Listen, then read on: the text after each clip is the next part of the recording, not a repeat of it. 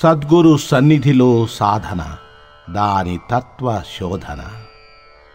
శ్రీ సాయిబాబా వంటి సమర్థ సద్గురుమూర్తి యొక్క సన్నిధి ప్రభావం సాధకుని అంతరంగంలో ఎటువంటి మార్పులు కలుగజేస్తుందో పరిశీలిద్దాం. అది ప్రత్యక్ష సాన్నిధ్యం కావచ్చు, లేదా పరోక్షమైన దివ్య సన్నిధి కావచ్చు. సద్గురు కృపావిశేష ప్రభావం వల్ల మన అంతరంగంలో సాగే ఆ మౌన రాగం యొక్క శృతి లయ విన్యాసాలు అవగతం కావాలంటే ముందు మన అంతరంగం యొక్క స్వరూప స్వభావాలు ఏమిటో కొంచెంగానైనా అవగాహనమవ్వాలి కదా. సరి, మన అంతరంగం ఒక కొలను వంటిది అనుకుంటే అందులోని నీరే మనలోని ఎరుక లేక చైతన్యం. సహజంగా నిశ్చలంగా ఉండే నీటిపై గాలి వీచడము, ఏదైనా వస్తువులు బయట నుండి నీటిలో పడటము జరగడం వలన చలనం కలిగి ఆ చలనం అలల రూపంలో వ్యక్తమవుతుంది. అలానే బాహ్య జగత్తులోని వివిధ వస్తువుల, వ్యక్తుల, సంఘటనల పట్ల మన ఎరుకలో జరిగే వివిధ ప్రతిస్పందనలే అలలు అలలుగా మన మనస్సులో చెలరేగే ఆలోచనలు.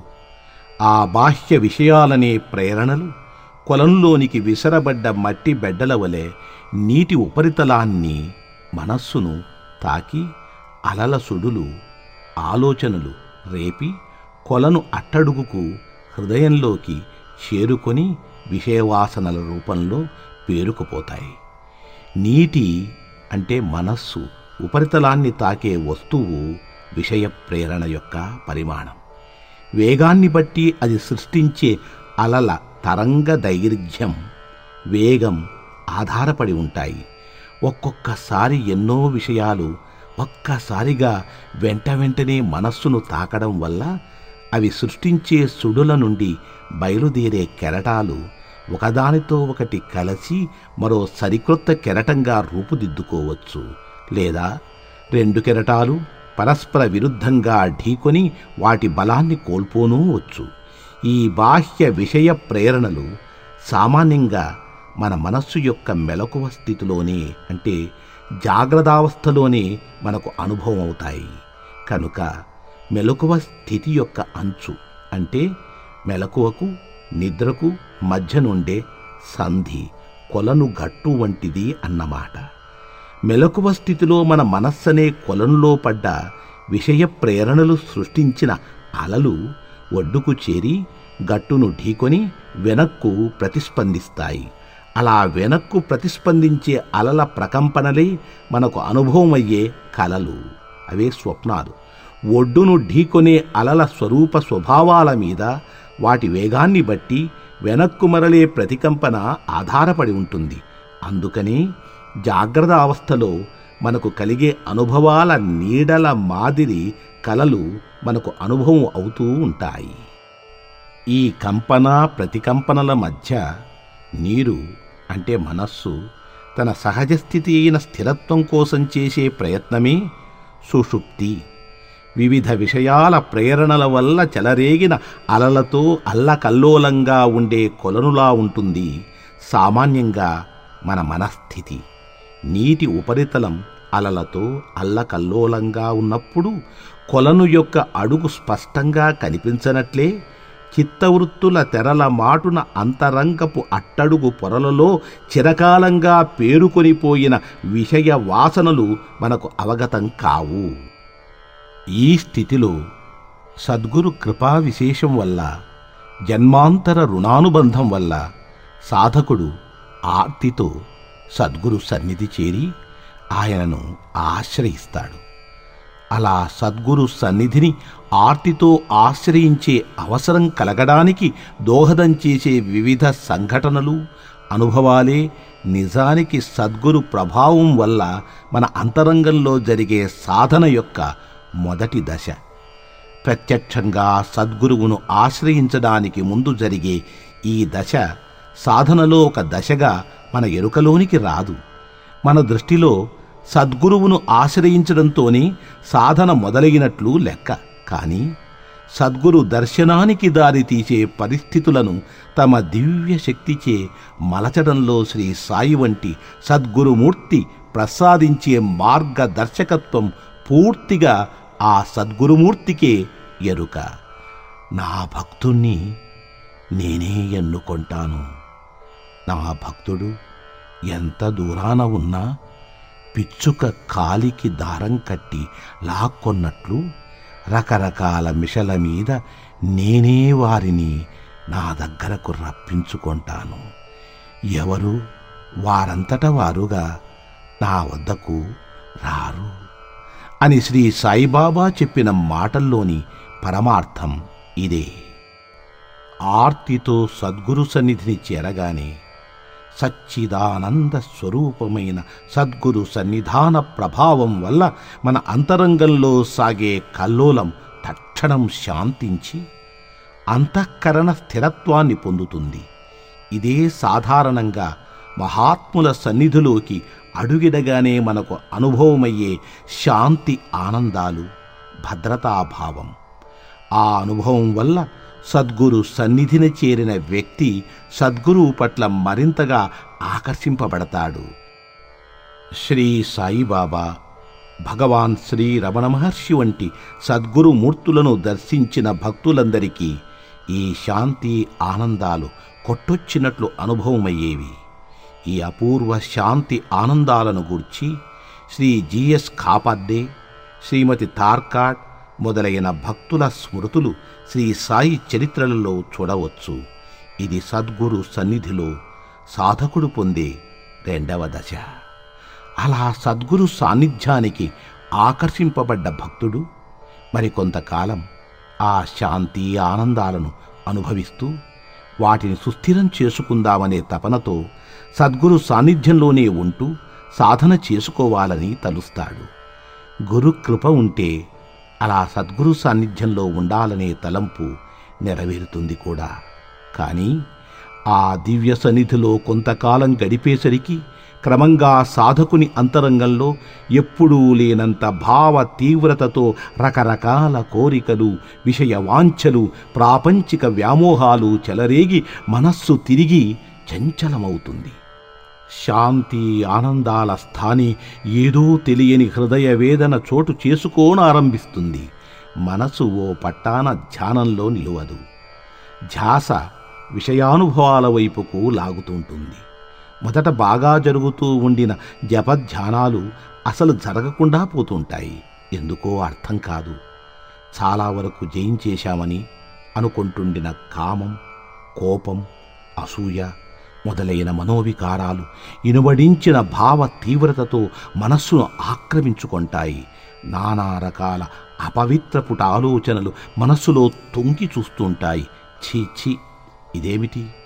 పవిత్ర సద్గురు సన్నిధిలో కూడా ఇటువంటి పాడు ఆలోచనలు వస్తున్నాయే. నా అంతటి పాపాత్ముడు మరొకడు ఉంటాడా అని తనను తాను చీదరించుకుంటాడు. చిత్తంలో తలెత్తే చెత్త ఆలోచనలను అణచివేయడానికి ప్రయత్నించే కొద్దీ అవి రెట్టింపు బలంతో పైకి తన్నుకొస్తూ ఉంటాయి. ఆత్మ సాక్షాత్కారం కోసం కూర్చుంటే నా పాపాత్మస్వరూపం ఇలా నగ్నంగా సాక్షాత్కరిస్తున్నదేమిటి అని కించపడతాడు. ఒకవైపు తాను సాధింపదలుచుకున్న ఉన్నత లక్ష్యం, మరోవైపు విజృంభించిన మనోబలహీనతల బలం, ఈ రెండింటి సంఘర్షణలో సాధకుడు నలిగిపోతాడు. తన స్థితి తనకే దుర్భరంగా తోస్తుంది. ఈ దుర్భర స్థితిలో సాధకుని అంతరంగంలో సాగే సంతాప సంఘర్షణారూపమైన మథనమే అసలైన తపస్సు. ఈ సంఘర్షణ ఎంత తీవ్రంగా సాగితే సాధకుని స్థితి అంత దుర్భరంగా, దుస్సహంగా తయారవుతుంది. ఈ దుర్భర స్థితి సాధకుని శ్రేయస్సుకేనని తెలిసిన సద్గురువుకు మాత్రం అతని స్థితి ఎంతో సంతోషదాయకంగా ఉంటుంది. సద్గురువు యొక్క ఆ సంతోషాన్ని గమనించిన సాధకుడు మాత్రం తన గురుదేవుడు తన బాధను అర్థం చేసుకోవడం లేదని, తన పరిస్థితి పిల్లికి చెలగాటం, ఎలుకకు ప్రాణసంకటంలా ఉందని ఇంకా కృంగిపోతాడు. వాసనల ఈ హఠాత్ విజృంభణకు కారణమేమిటి? కొలనులోని నీటి ఉపరితలం పైన అలల ఉధృతి చలనం తగ్గి నిశ్చలంగా అయ్యే కొలది కొలను అడుగు స్పష్టంగా గోచరించడమే కాక అంతకు ముందు అడుగున పేరుకొని ఉన్న కుళ్ళు నెమ్మదిగా పైకి తేలడం మొదలవుతుంది. ఇదే ఈ దశలో సాధకుని అంతరంగంలో కూడా జరిగేది. ఒక్కొక్కసారి కొందరు వ్యక్తుల విషయంలో అంతర్గతమైన వాసనలు ఒక్కసారిగా కట్టలు తెంచుకొని ప్రవహించే వరద నీటిలా అతి ఉధృతమైన వేగంతో వెలికి వస్తాయి. ఆ ఉధృతికి మనస్సుపై సామాన్యంగా ఉండే అదుపు కోల్పోయి చూచేందుకు వారు మనస్థిమితం తప్పిన వారిలా ప్రవర్తిస్తున్నట్లు కనిపిస్తుంది. అయితే ఇది తాత్కాలికం, చాలా అరుదుగా జరిగే విషయం. వాసనలు బహిర్గతమయ్యే వేగం తగ్గగానే అంతకు ముందు కంటే ఎక్కువ స్థిరమైన నిర్మలమైన వ్యక్తిత్వాన్ని వారు సంతరించుకుంటారు. స్వభావసిద్ధంగా మనసులో బలంగా ఏర్పడ్డ కోరికలు, వాసనలు సహజ రీతిని బహిర్గతం కానివ్వకుండా బలవంతంగా త్రొక్కిపట్టి బాహ్యంగా దానికి భిన్నమైన మరో వ్యక్తిత్వాన్ని వ్యక్తం చేస్తూ పరస్పర విరుద్ధమైన వ్యక్తిత్వపు ధోరణుల సంఘర్షణలో వ్యవహరించే వ్యక్తుల్లోనే సామాన్యంగా పైన చెప్పిన ఉద్ధృత పరిణామం కనిపిస్తుంది. క్రమంగా ప్రాపంచిక వాసనల బలం పెరిగి తన లక్ష్యం పట్ల శ్రద్ధ, దీక్ష క్షీణించడం ప్రారంభమవుతుంది. ఎప్పుడెప్పుడు సద్గురు సన్నిధి నుండి బయటపడదామా అని మనసు ఉవ్విళ్ళూరుతూ ఉంటుంది. సాధనలో మనసు నిలువక తిరిగి లౌకిక వ్యవహారాలు చేపట్టానని చెప్పుకోవడానికి అవమానం కనుక సద్గురు సన్నిధి నుండి బయటపడేందుకు అవసరమైన ఉపాయాలు, కారణాలు వెతుక్కొంటాడు. అంతకుముందు జ్ఞప్తికి రాని ధర్మాలు, సాంసారిక బాధ్యతలు, కర్తవ్యాల పట్ల హఠాత్తుగా కళ్ళు తెరుస్తాడు. వాటికి తానే అనివార్యమనే ప్రాముఖ్యాన్ని ఇచ్చి సద్గురువు యొక్క ప్రత్యక్ష సాన్నిధ్యపు కక్ష నుండి రాకెట్ వేగంతో బయటపడతాడు. కాదు, బయటపడ్డానని భావిస్తాడు. కానీ సద్గురుని ప్రేమ పంజరం నుండి బయటపడ్డాననుకునే ఆ సాధకుడనే పిచ్చుక తన కాలికి సద్గురు కృపా వీక్షణమనే దారం కట్టబడి ఉన్నదని గ్రహించడు. సర్వత్రా నిండి ఉన్న సద్గురు అనుగ్రహ శక్తి సాధకుణ్ణి తిరిగి సాధన కక్షలోకి రప్పించే పరిస్థితులను కల్పించసాగుతుంది. సామాన్యంగా ఎక్కువ శాతం సాధకులు ఈ దశలోనే శ్రద్ధాయుతమైన సాధనకు తాత్కాలికంగా దూరం అవుతారు. సద్గురు సశరీరులుగా ఉంటే ఇంకో ప్రమాదం కూడా ఉంది. బాహ్యంగా సద్గురు సన్నిధి నుండి దూరంగా పోలేని పరిస్థితులే ఉంటే హృదయాంతరాళాల లోపలి పొరల నుండి బహిర్గతమవుతున్న విషయ వాసనా ప్రకోపం వల్ల మనసు సద్గురు సన్నిధిలోనే తన లౌకిక వాసనల అభివ్యక్తీకరణకు పరిస్థితులు కల్పించుకునేందుకు ఆయత్తమవుతుంది. అందుకే సద్గురుమూర్తులను ఆశ్రయించిన ఎందరో సాధకులు క్రమంగా తాము అక్కడకు వచ్చిన లక్ష్యం మరిచిపోయి సాటి భక్తులతోటి వర్గ పోరాటాలతో, మత్సరాలతో, సంస్థాగతమైన వ్యవహారాలలో తలదూర్చి ఆధ్యాత్మిక రాజకీయాల్లో మునిగిపోతారు. శ్రీ సాయి వంటి సద్గురుమూర్తుల సన్నిధిలో జరిగే ఈ వాసనా చక్ర భ్రమణ విజృంభణాన్ని తట్టుకొని శ్రద్ధా సబూరీలతో ఎంతవరకు తనను తాను నిలువరించుకోగలడోనన్న దానిపై సాధనలో జయాపజయాలు ఆధారపడి ఉంటాయి. శ్రీ ఉపాసనీ బాబాను తరచూ తమ దర్శనానికి కూడా మసీదుకు రాకుండా ఖండోబా ఆలయంలోని ఏకాంతంగా ఊరక కూర్చోమని బాబా ఆదేశించిన కారణాలలో ఇది ఒకటి. అయినా ఈ విషయంలో సాయి భక్తులకు మాత్రం ఎటువంటి భయానికి తావులేదు. ఎందుకంటే తమ భక్తుని ఎన్నటికీ పతనం కానివ్వనని, ఆంతర్యంలో గాని బాహ్యంగా గాని అతడు తనకు ఎంత దూరాన ఉన్నా, సప్త సముద్రాలకు ఆవల ఉన్నా పిచ్చుక కాలికి దారం కట్టి లాక్కొన్నట్లు తమ వద్దకు రప్పించుకుంటానని కదా బాబా ఇచ్చిన హామీ.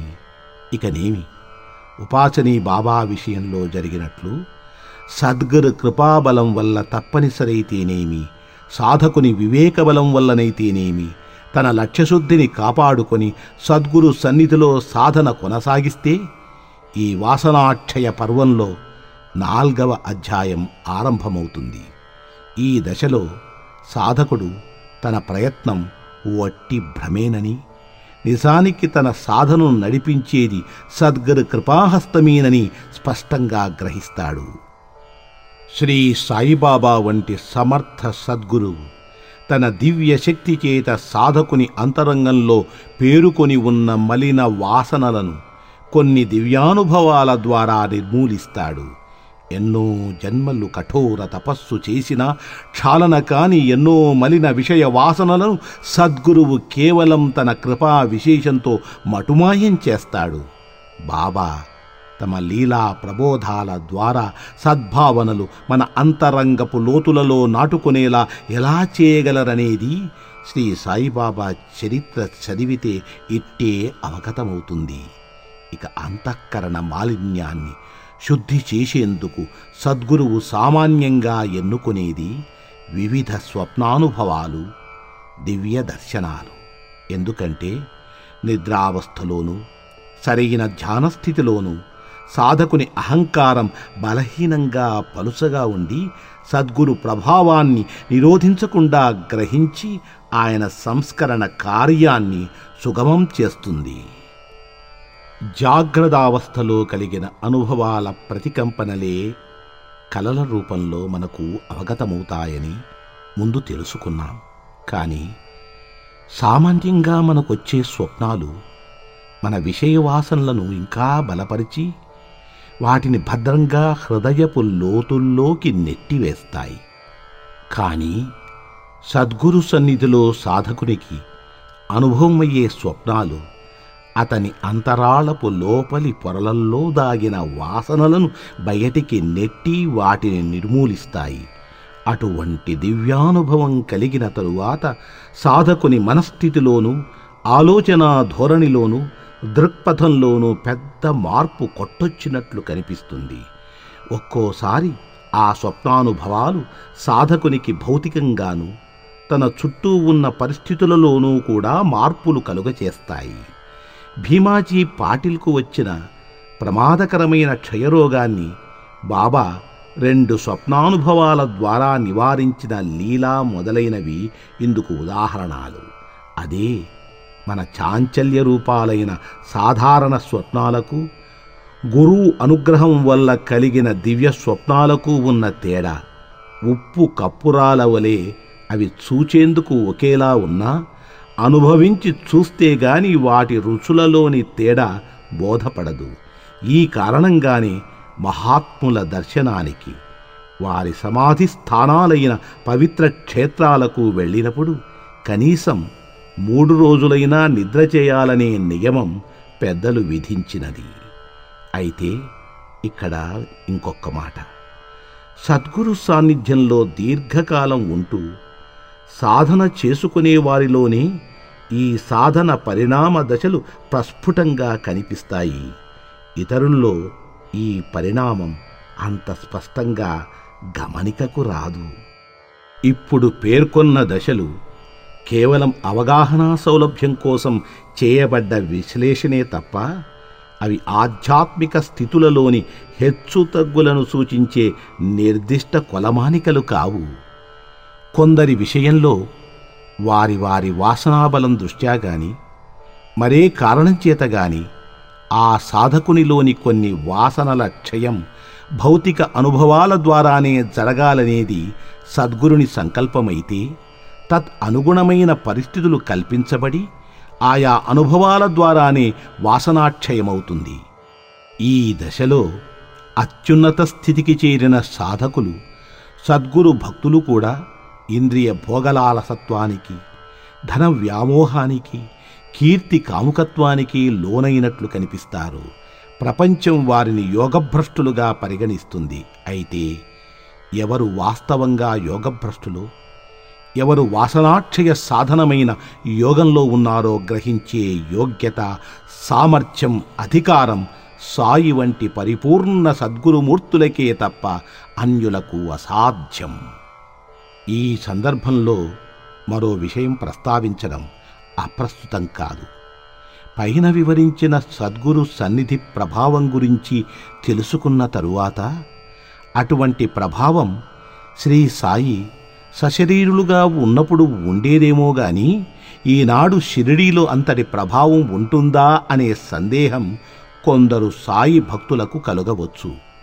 సరైన రీతిలో శ్రీ సాయి చరిత్ర చదువని వారికి, శ్రద్ధతో షిరిడీ దర్శించని వారికి మాత్రమే కలిగే సందేహమిది. ఎందుకంటే సమాధి అనంతరం మరింత ముమ్మరంగా తమ అవతార కార్యాన్ని కొనసాగిస్తానని, పిలిస్తే పలుకుతానని, తలిస్తే దర్శనమిస్తానని బాబా చేసిన ప్రతిజ్ఞలు నిత్య సత్యాలని అసంఖ్యాక సాయి భక్తుల అనుభవం. అంతేకాదు, షిరిడీ దర్శించిన వేలాది భక్తులకందరకు సామాన్యంగా కలిగే అనుభవం ఒకటున్నది. అది కాలగతి, ప్యాసింగ్ ఆఫ్ టైం, స్ఫురణకు రాకపోవడం. అక్కడ ఉన్నన్ని రోజులు, వారం 10 రోజులైనా మన సమస్యలు, ప్రాపంచిక బంధాలు, బాధ్యతలు గుర్తుకు రావు. రోజులు క్షణాల్లా దొర్లిపోతాయి. అరే, మనం షిరిడీ వచ్చి అప్పుడే ఇన్ని రోజులైందా, నిన్న మొన్న వచ్చినట్లుందే అని షిరిడీ వదిలి వెళ్లే రోజు సామాన్యంగా అందరూ అనుకోవడం కద్దు. చూచేందుకు ఇది చాలా చిన్న విషయంగా కనిపించినా సూక్ష్మంగా ఆలోచిస్తే ఇది చాలా అద్భుతమైన విషయమని అవగతమవుతుంది. అహంకారపు లోపలి పొరలు బలహీనమైతే గాని కాలగతి స్ఫురణకు రాకుండా పోదు. నిర్వికల్ప సమాధిలో మాత్రమే కాలగతి పూర్తిగా స్ఫురణకు రాకుండా పోతుందని యోగశాస్త్రం చెబుతున్నది. ఆ స్థితికి కూడా అతీతమైన స్థితిలో ఉన్న శ్రీ సాయి యొక్క సన్నిధి ప్రభావం వల్లనే షిరిడీలో మనం ఆ అనుభవం యొక్క అంచులు రుచి చూస్తాం. ఇది సామాన్యంగా మన గుర్తింపుకు రాకుండానే జరిగిపోయే విషయం. కేవలం ఆయన సన్నిధి ప్రభావం వల్లనే మన వంటి పామరులకు కూడా రోజులు క్షణాల్లా గడిచినప్పుడు శ్రీ సాయి తన వయస్సు లక్షల సంవత్సరాలని చెప్పడంలో ఆశ్చర్యం ఏముంది? షిరిడీలో శ్రీ సాయి సన్నిధి నిత్య సత్యం. ఆయన కృపారసం కుండపోతగా ఇప్పటికీ వర్షిస్తూనే ఉంది. సాయి లీలా ప్రబోధం నిరంతరం కొనసాగుతూనే ఉంది. శ్రీ సాయినాథుని శరద్ బాబూజీ. చాప్టర్ 10. పూజ్య శ్రీ సాయినాథుని శరద్ బాబూజీ విరచిత సాయి భక్తి సాధన రహస్యం గ్రంథంలోని సద్గురు సన్నిధిలో సాధన, దాని తత్వశోధన అనే అధ్యాయం సమాప్తం.